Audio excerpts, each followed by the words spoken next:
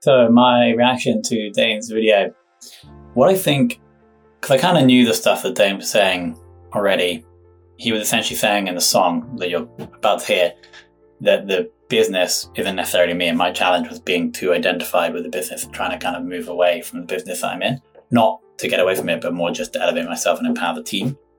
And so I kind of knew that the theory that, yes, that's kind of what I needed to do anyway. But the thing, or the interesting part here is that it was that information was presented to me in a very different format, in an emotional format, which was a song, which I think was crucial in actually making me do something about it as opposed to just thinking about it.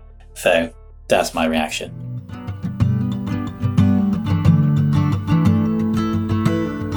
Listen, I led a very materially successful life and had nothing but a broken heart inside until I realized that success wasn't the answer. Love is. And it's not just something that sounds good to say or we want to be true. It is true. And that's my mission with this show, is to show you success isn't the answer to well-being. Love is. So here we are. I hope you enjoy the first episode, and let's go. All right. So tell me about kind of the most vulnerable business goal or challenge you have. The one that you could use the most love and support on. Yeah, I think it's probably like getting myself away from it, and like empowering the other people in the team. And I feel like not vulnerable, but apprehensive about that because maybe I'm I don't know, insecure or think that I need to be doing everything. So if when you tune into the apprehension and you like really give permission, like that you're apprehensive about it, it's a good thing to be apprehensive about because you should be protective of it. Like, so I wouldn't have any shame about the apprehension. Like, you're like, oh, the apprehension's a really wise part of yourself. Like full permission to be there. What's kind of like that subtle but solid voice inside of the apprehension? And then what is it saying to me? Yeah. What was it saying to you? Yeah. I think it's just a feeling of concern that everything will break and I'll be left with nothing if I step away. So okay. It's like, and like my whole identity is like tied up with this company, right? It's like the only thing I do. And so it's like the fear of losing that. Okay, cool. There you go.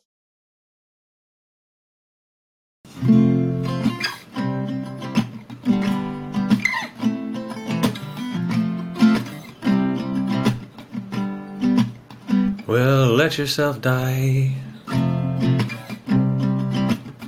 Let the ego fall apart in the cry. Let yourself go, because you know that's not who you are. So let your soul guide your life. Let your soul use its light, and let your soul pass on to your team. Did someone not tell you what the goal of entrepreneurship is? It's to die every day, die a little bit to who you were. And if you're not dying a little bit every day, you're gonna get in your own way, and you won't get to places where you've always dreamt you could play. So if things fall apart, you know you'll build them back. You don't really have that fear, do you? And if things fall apart and then people, they come and look at you, isn't that where your fear really holds you? So you should know by now, it's never what you fear what others think. It's secretly what you fear you think of yourself. And if there's any part of you that thinks you might be less than or even nothing without this business, then that's a part that should be held, because you're higher knowing. Oh, it's glowing and it's unbreakable, and you might not even know. So as you tune into the strength of your soul, you'll see that something breaking might help you feel whole. 'Cause when you see that the business is not me, that's when you'll finally be free. Wow, that's pretty amazing. How you, how you were able to choose the words that would rhyme in some of those sentences is like pretty crazy. Yeah, pretty emotional as well. Pretty sick. Yeah, man, this is going to be cool. Well, and that's for you. So like with the 1 minute you have left to go, it's like let yourself cry. Oh, for the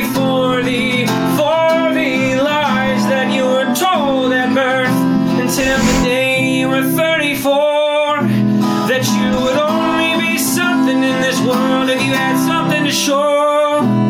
No, you're valuable as you stand because you've been validated by God. And no, you know when you stand, you can stand real tall.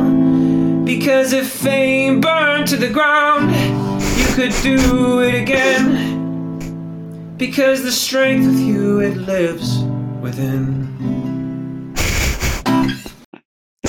Fuck. That's pretty sweet. It's true. It's fucking true, man. It's true. Fuck fame. Fame's great. But like, in terms of your identity, no. No, it's not. It's an expression of something important to you, not who you are. It can never be who you are. And as long as our brains are fixated on thinking it's who we are, we do not operate that business to its fullest capacity. Because the business has an expression that's needed. And so that's why we need to die every day. To the ego death, so that the business can become what it's meant to be, so it can love the world it's meant to be. And I have it. I associate my worth to businesses all the time. And then it breaks, and then the business flies. Yeah. All right, man. Thank you so much. I really appreciate that. It was really cool. Thank you, man. I'll talk to you soon.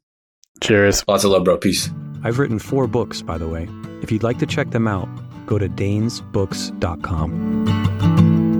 Let me welcome you